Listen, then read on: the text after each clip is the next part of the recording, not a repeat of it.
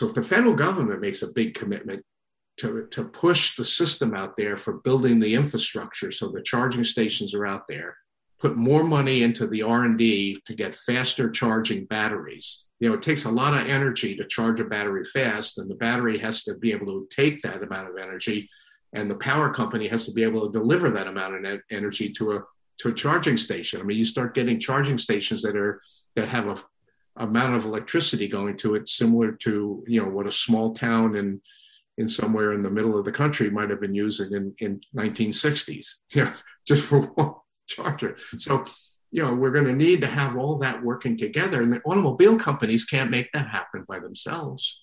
So the federal government can put a lot of incentives in place. The federal government could work with FERC and the local public service commissions to let the power companies start investing in these infrastructures.